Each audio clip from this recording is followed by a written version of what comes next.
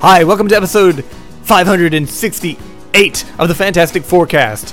I'm Dave Elliott, and I think I'm stuck in an alternate reality.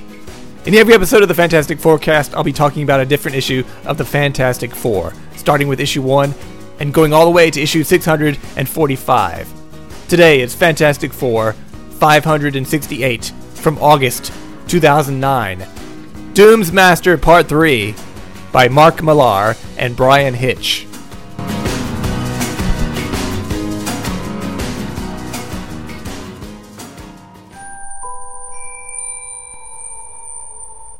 So the story begins with Ben Grimm paying a visit to the apartment where his fiancée lives. Debbie? I think that's her name. Ben asks to see Debbie over the intercom, and someone tells him, "We're not opening the door." "Oh yeah, the wind's forecast to hit 90 this afternoon." What does that mean? The wind's forecast is supposed to hit 90. 90 miles an hour? That's pretty windy. I guess that's why we see some leaves falling off the trees, and it's not even fall, I assume. Ben says, "It's Benjamin, Mrs. Green. The Paps threw in the towel?" The Paps threw in the towel? Okay, I can't even guess what that means. Mrs. Green opens the door, and Mr. Green, these are Debbie's parents, Mr. Green says, "Tell that freak to date outside Brooklyn."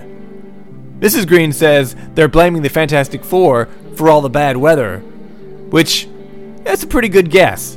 They are kind of responsible. They showed Ben a wreath they got as a gift, and the note says, "Looking forward to the wedding, the Frightful Four." Well, that was nice of the wizard to send a wreath. Mrs. Green tells Ben that Debbie is up in her room. Ben goes upstairs, and he finds her, and he apologizes for trashing the TV studio. She says she doesn't mind the attention or the threats, but she can't handle being scared of Ben. Ben says, "I lost it because of you, baby." That sounds like something that Ike Turner probably said many times. She replies that she's dated hotheads before, but not ones that can take out an entire building when he's ticked off. But when he asks her if she wants to call off the wedding, she replies, "Never." And they kiss. And Ben's all crying. He's crying and stuff. Oh, and I'm nauseated. Just then, someone throws what appears to be a Molotov cocktail through the window, with flames exploding on Ben's back. But it's just some dudes out on the street, having a little fun, yelling up, "Freaks! Your crazy powers are wrecking the whole planet!" An angry Ben busts through Debbie's window and lands on the street, ready to do some clobbering. His shirt is still on fire, and Debbie dumps a bucket of water on him. Where did she get a bucket of water so fast?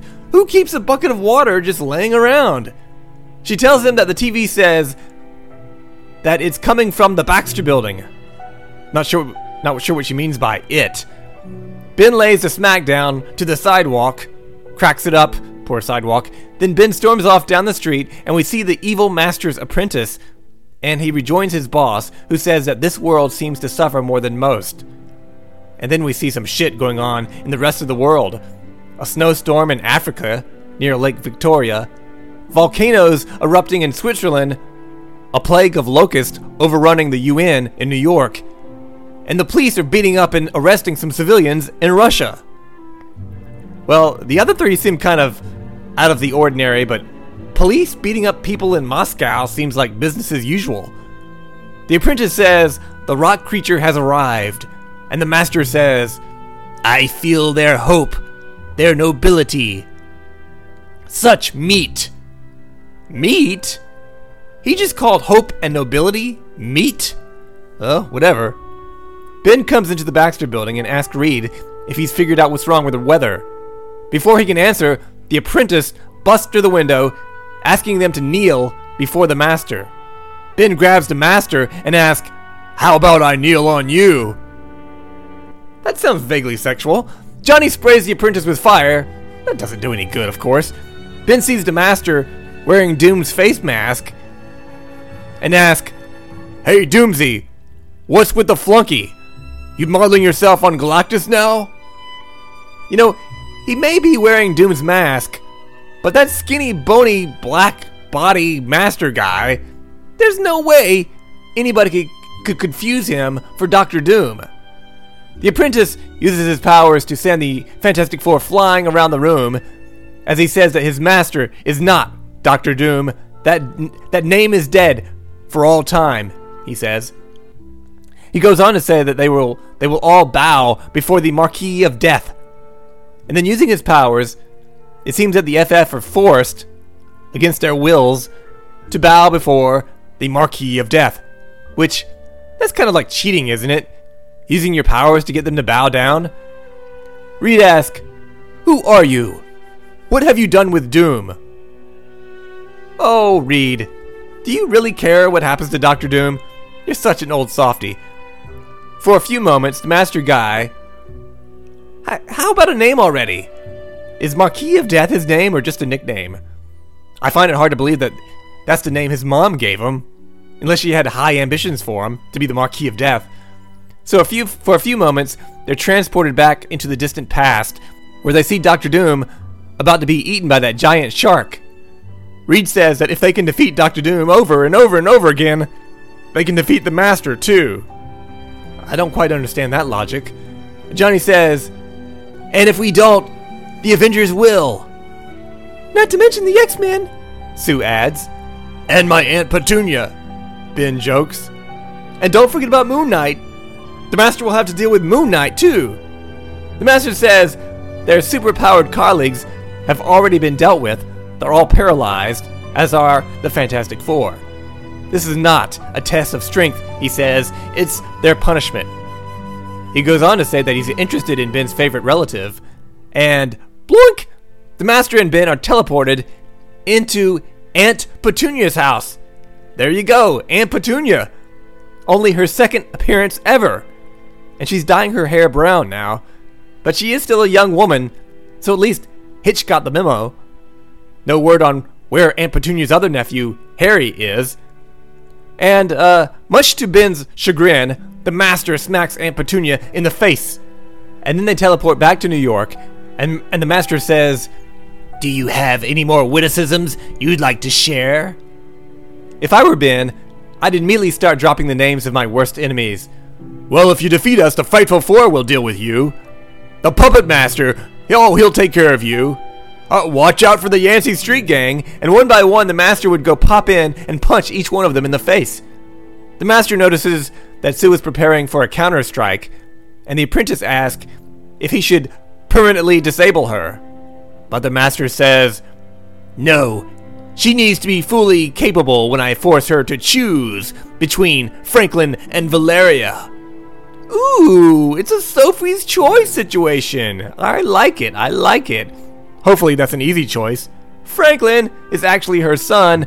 Valeria, I'm still not entirely sure where she came from. But Sue didn't give birth to her. She just kind of showed up one day, and Reed and Sue were like, "Hey, we have another baby." Reed chimes in and says that if the Master wants to punish anyone, it should be Reed. He's the leader of the team, and he calls the shots. Johnny speaks up and boasts that they will beat the Master the way they've beaten every other 2-bit thug they've ever run across. The Master mentions how many times he's killed Sue in other dimensions. And he shows Johnny the highlight reel of all those other events where Sue got killed. But the Master can extinguish galaxies in 1 microsecond. Killing the Invisible Woman will be easy, he says. He decides to have a little fun with Reed. They have a look at Annihilus, and the Master says that had they failed to defeat Annihilus, Franklin would have been stillborn. And then he proposes, "I will spare you and your planet if you agree to let Franklin die." Take that offer, Reed. Take it. That's a very good offer. And throw in Valeria for good measure. Reed tells the Master to move on. He's wasting his time. They pop in and they watch as the Fantastic Four gain their powers in that rocket ship way back when. And then the Master asks if Ben would give his life to save the world. Would he?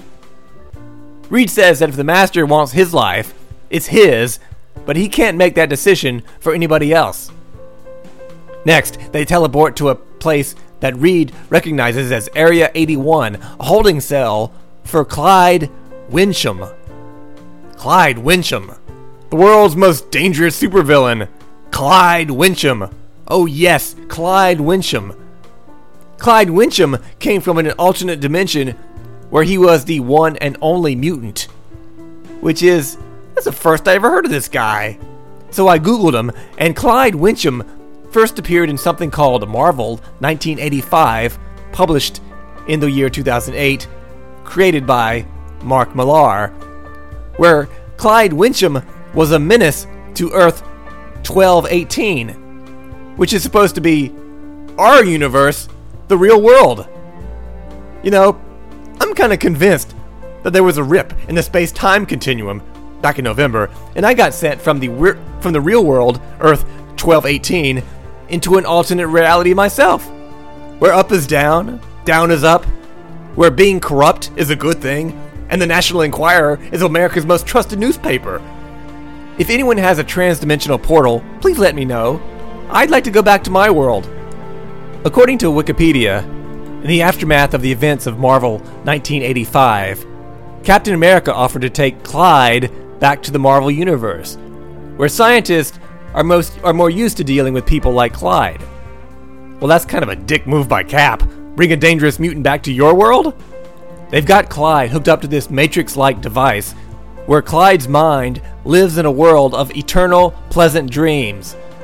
But one day, years in the future, there'll be a big battle as all the Fantastic Four's enemies join forces, and Clyde wakes up, his appetite for slaughter is awakened, he kills everyone, and he becomes the master of time and space, crisscrossing all of reality, and becoming, you guessed it, the Marquis of Death.